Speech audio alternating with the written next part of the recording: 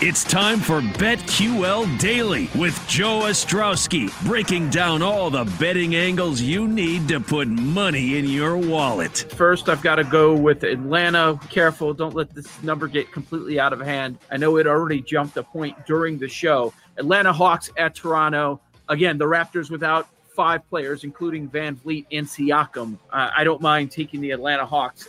5 seconds. Trey driving. Trey looking. Gets rid of it. Tony Snell for the win. Good! He beats the buzzer. And the Hawks have the victory. 121 to 120. On the BetQL Audio Network. Yeah, the key thing is they did win at the buzzer thanks to a Tony Snell 3, but they were not able to cover the point spread. Oh, that was a gut-wrenching one. Yesterday was interesting. A lot of results. Ended up playing probably way too many NBA and college games. Too many for my liking. Welcome into BetQL Daily on this Friday. Chris Ranji was so great last week. Eli Hershkovich said, let's get him back this week. So he's going to be here for the next 3 hours with me. We're here weekdays, 10 a.m. to 1 p.m.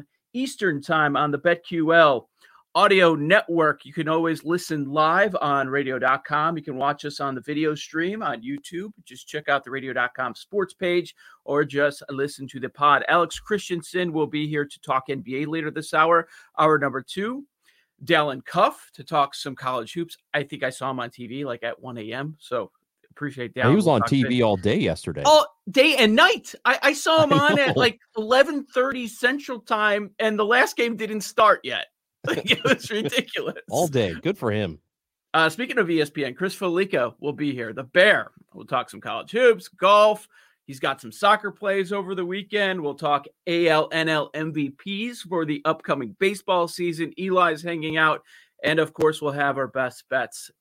Eli Hershkovich, the EP, board op Jake Hassan in downtown Chicago and Philadelphia. We've got Dylan Burns directing and Jake Galley on the graphics. Hey, Joe, you mentioned that Hawks game right off the top. Did you see it's something like a decade since the Hawks have had a buzzer-beating 3?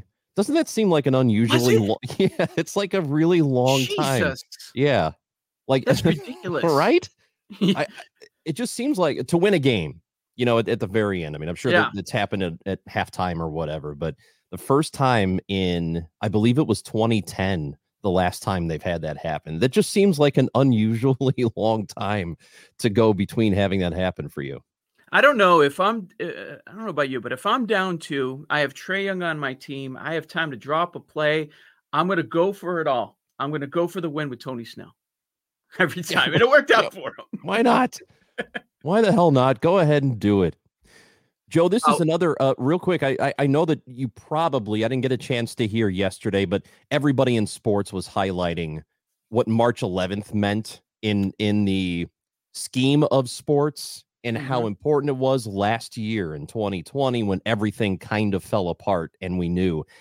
I almost think that, so March 11th, 2020 was, I think, the realization of, oh my God, this is really bad. But it was March 12th where everything was like the actualization of all of it. Because if you remember, they canceled the NBA games the night before. NHL put out the statement on the 12th saying no games tonight. We're done. Yeah. Major League Baseball, you remember that the Grapefruit League was playing games. And then Major League Baseball, while they were in the middle of their games, they put out a press release and said, as of 4:00 Eastern, all of their games are canceled. So it was really March 12th. So we're like 1 year away from when everything really came to a screeching halt. We do remember, the Rudy Gobert moment, of course, stands out in his post-game press conference and what he was doing. Touching all the mics. Yeah, with the microphone. It's all fake. It's not real. And I remember the ACC tournament was called, but the last sporting event that I remember, and I was thinking, why are they still playing? It was the Friday at the Players in the PGA Tour. And then once that ended, that was it. Like all Friday, it's the only sporting event going on. I'm like, what are they doing? Right. There's no way they're going to finish this tournament. I remember thinking that during those Grapefruit League games, because we had just left. I was working for the station in St. Louis on the afternoon show. We had just been about 3 weeks prior in Jupiter because we were doing our show that week from Jupiter, Florida, from Cardinals camp. And, they had the hand sanitizer out and they were, it was pre-masks. It was before all that stuff. And we got back, and then gradually it started to become a thing. And we knew that we were going to have to deal with this. But I remember the Cardinals are in the middle of a Cactus League game and they're finishing it. And we're all like, what are they doing? Why are they playing right now? The NBA canceled. It's inevitable that the rest of these games are going to cancel. And, you cancel Cactus League, but you don't cancel Grapefruit that day. Just a really, really strange day. But I do think that March 12th is actually the culmination of everything. On the 11th, we knew that things were serious. On the 12th, that's when reality hits you in the face. You're right. And something else, it's non-sports, but I just have a vivid memory of it. I'm sitting on my phone watching all the markets crash. People are freaking out. I got to get cash. And Bitcoin went down to 3,800. And Ranji, 1 year later, on this Friday morning, I'm looking at it right now. It was 3,800 1 year ago. Today, it's 56,000 for one Bitcoin. It's crazy. What was Dogecoin? Do you know? I don't want to know. Yeah, I've talked about it on the show. I sold mine a couple years ago. You told me you were tired of looking at it. Yeah, it's so stupid. It was gross.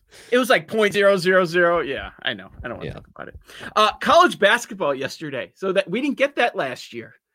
The Thursday with all of the games, day into Friday morning. And the number one takeaway that I had wasn't the teams that advanced from the quarters to the semis or round two to the quarters and all that stuff. It was about the losers yesterday, because we start the morning off with the bad news about Duke. So they're not playing. They don't even play their game. So they're out.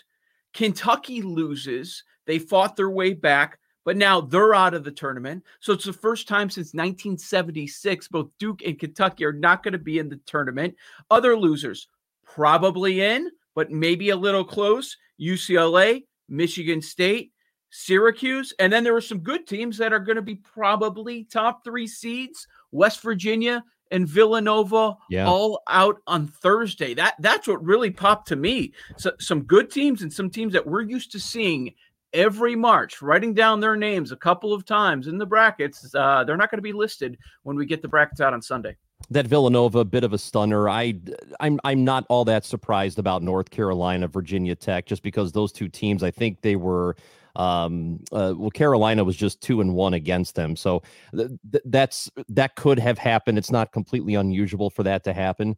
But yesterday was a really interesting day, I think, just from the standpoint of having a lot of games to watch. And we were starved of that, as you mentioned last season. We were starved of the tournament. We were starved of a lot of the conference tournaments. Just being able to have basketball on all day long and then getting it today. I mean, we have a game in like an hour? Isn't the first game in an hour today? So there's so much basketball over the next couple of days. It'll feel like it's not enough still, just because we have gone literally 2 years without having this much ball in one day. By the way, Virginia, their game, I don't think we talked about this yet. Virginia has had a COVID case. That game is canceled tonight. Their game against who are they supposed to play? Can't remember now. Georgia Tech. Yeah, that game is off. So the result is Georgia Tech advances to the ACC title game after their one win yesterday in a close game. And Eli, you can jump on for this. So Ranji, we talked about it earlier this week that Georgia Tech, maybe they could win the ACC. So after one win, they end up advancing to the title game, and you could get them over the weekend at one place at 40-1. I know Monday morning when we talked about it on the show, they were available at a bunch of sports books at 25-1 on Monday, and now they're automatically in the title game. Yeah, oh boy, it's brutal. I mean, listen, for people that bet Georgia Tech, good for you. Yeah, I would say they would have had a pretty good shot to at least cover or win outright today against Virginia, even if the game was played, because the matchup pretty well, assuming their point guard Jose Alvarado was good to go. But yeah, I mean, it's a little concerning, but at least it's just in one conference for right now, one bubble, I guess. So, but it's going to be a different situation. Eli, we addressed this a little bit yesterday. Completely different situation a week and a half from now. Once the tournament starts, if you have 5 guys good to go, they're going to play. That's crazy. You could have no substitutions whatsoever. But I guess you have to do what you have to do at this point of the year, right? And it will be, I think the way they're doing it is if a team in that first round game, we're talking about the field of 68 here, if a team cannot play because of COVID, one of the first 4 out or the last 4 out or whatever. Yes. One of those teams will take the place of that team. So hopefully, yeah. It's confusing. I mean, but what else are you supposed to do? There's nothing else you can really do here. I mean, you can have an outright forfeit, but you certainly don't want that early on. You just have to hope that as the tournament goes on and we get to week 3, you start to get to the round of 16, you hope that all of these teams stay far from COVID. So are they just going to stay the whole time in Indianapolis? I think you'd have to. Yeah. Right? I mean, the only thing that works for sure is a bubble. It's the only thing that works. And they're not going to be able to do a true bubble, not with that many players and people involved, but you have to do some kind of bubble. Eli, congratulations for one day. I'll say this because the 2 conference tournaments that you were pumping up, Big 12, take Texas, and you also said take Seton Hall. But you do have to admit you got a little bit of lucky with those coin flips. Seton Hall forced to overtime against the Johnnies, and then Texas, you just got out of that one. Yeah, I was pumped about Texas. That was a little bigger for me just because I'm higher on them. Seton Hall was, I would say Texas was lucky. Seton Hall had a bunch of chances to put the game away, just couldn't do it. Texas was the comeback down by 5 with 2+ to go. But now Seton Hall gets Georgetown. The market pretty high in Georgetown right now. Seton Hall just a 2.5-point favorite. And then Texas right now is slated at a pick. I'm on Texas tonight against Kansas. We know the Big 12 is great, and just living in an area that's Big 10 country all year, you hear it, so you just start repeating it. Big 10's the best. Big 10's the best, and they have the top end talent with 2 teams in the top 4 right now. But watching those Big 12 quarterfinals yesterday, and all 4 of them were great matchups. Even a team like Kansas State hanging with Baylor, Oklahoma pretty close against Kansas. You had the great finish with Oklahoma State and West Virginia, and just talked about Texas Tech. That conference is just as good as the Big 10. Yeah, I think it's better because you do? Yeah, well, you have Michigan and Illinois. Both of those teams are title contenders. There's still the gap between Baylor and Gonzaga, or Baylor and Gonzaga, and then the rest of the group. Illinois, to me, has the best shot to knock off either of those teams because Michigan has the Eli Brooks injury, and some people are saying he's just going to be out for the Big Ten tournament. There's some news that he might come back today. I doubt it. And then some people are saying that he might come back the second weekend, which would be detrimental for Michigan in a potential second round matchup, even against an 8 or 9. So, but the Big 12, you have Baylor, you have Kansas, and they're going to get McCormick back for the NCAA tournament. You have Texas, you have Texas Tech, who can win a game. I mean, as much as I liked Texas yesterday, it's still a Texas Tech team that is one of the better coaches in the country and a pretty good defense. So just in terms of making a run amongst all of your teams in the conference, I like the overall outlook of the 12.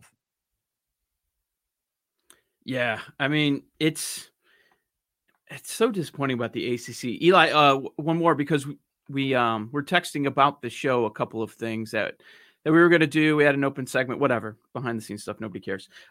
Did you make it through the end? Cause you're like, yeah. Cause I was like, there's a game that's about to start. It's 11:30. Yeah. And Eli's like, yeah, I'm going to bed. Right. Yeah. He's like, I'm going to bed. But then about 15 minutes later, I see him like live tweeting. Like, so you watched that entire game, didn't you? Yeah. He cannot help himself. I had to watch Bill Walton for at least a half. I didn't have a bet on the game. I did too. I got sucked into that crap. Dave Pasch and Bill Walton might be the best play-by-play color commentator combo in sports. It's not a play-by-play conversation. It's just Bill Walton interrupting. Yes. It's the best. Yeah. You know what it is? And I, honest to God, I've never met him. There's no way it's an act. I think for a while, I thought like, okay, this dude's just pretending to be weird. but he's just weird. And it's Yep. perfect and it's awesome. And the relationship, whenever he's able to call games with Benetti, those games are Those are really good. good because Jason plays so well off of him. Yep. Eli, by the way, Seton Hall 2-1 in Texas 3-1 now. Got some good value. Good value. It's too late to jump in, right? Especially, I'd say with Texas it is, because that's a tough road. Oh, yeah, 100%. I mean, then again, if you want to bet Texas today at a pick, -110, yeah, I would say so. You could probably get Texas as a dog tomorrow against Baylor, assuming they make it. All right, that's Eli Hershkovich. It's Joe Ostrowski with Chris Ranji on BetQL Daily. Coming up next, we'll move to the NBA. Alex Christensen will join us later on this hour. You're locked into the BetQL Audio Network.